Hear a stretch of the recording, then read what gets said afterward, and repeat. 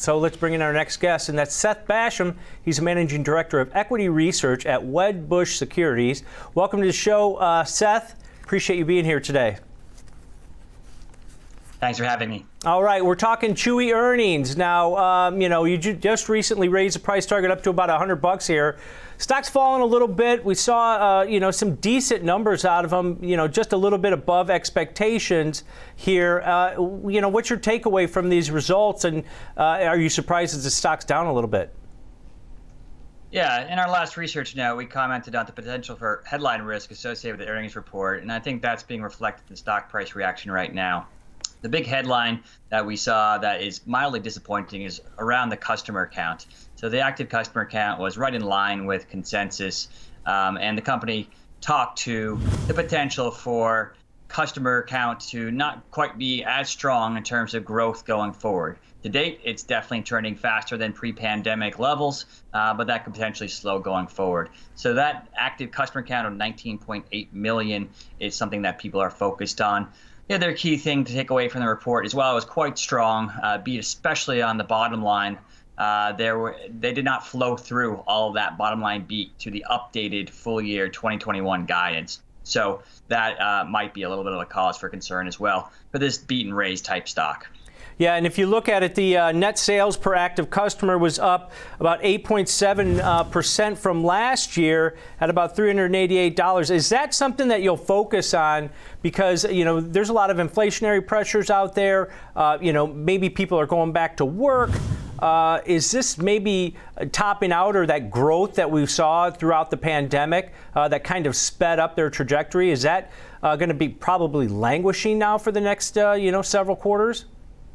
That's actually a good news story, and we expect that metric to remain strong, high single digits to as high as 10% for the full year 2021. It's partly a credit to what Chewy is doing to drive sales to active customers.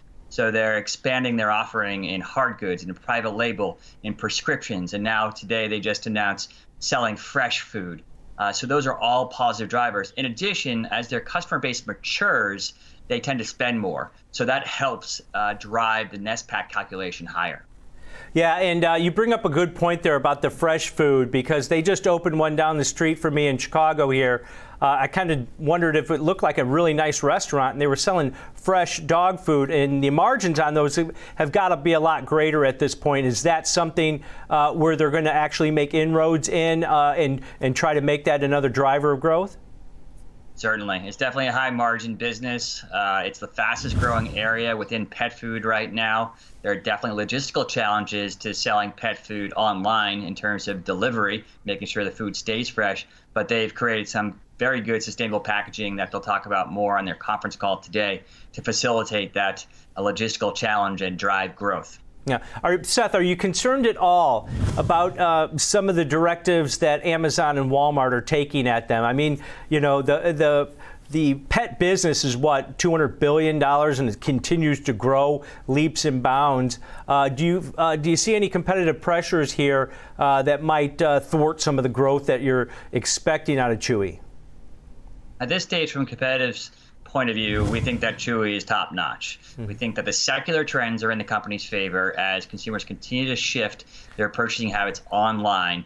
Chewy is getting over half of the sales that are moving online in this category, which is a tremendous amount.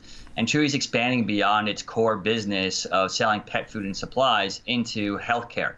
And that's a key growth opportunity going forward. And something that the likes of Walmart and Amazon aren't doing nearly as aggressively. So we think Chewy's in very good position. Yeah, that's you mentioned that in your note, that getting into that healthcare side for animals, which is big margin business also, and then you've also got the competitions there on that side from Petco, ticker symbol Wolf. Also, is that can they coincide with each other as far as the growth in that area?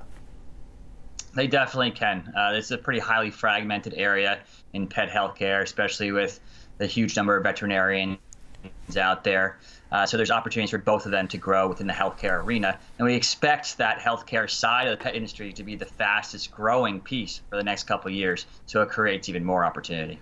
All right. Now, I wanted to get your take real quick here on RH, or the old former Restoration Hardware. Pretty good results, growing margins, increasing sales, revenue blowout number, which you'd expect. Give me your takeaway here, because the stock had a really nice session. And I noticed that you also raised your price target on them this morning.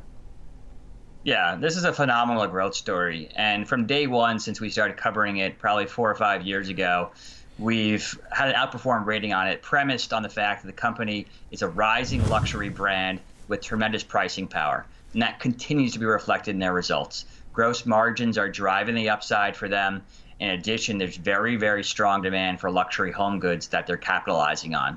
Moving forward, they have the opportunity not only to grow their store base in North America, but also to expand to Europe and potentially other parts of the world, and extend their brands into other areas. So those brand extensions and international expansion give the potential for this stock to be much more valuable over the long term. Yeah, and Restoration Hardware, RH Inc., the one here in Chicago, it's an experience, and that's what they're trying to recreate. They've only got a small footprint as far as the number of stores out there, as it probably takes longer to create those experiences. But is that something that you should focus on with this company, even though it's at a pretty high price, that they're growing margins, and the capability of expansion's got to be right there for the shareholders here?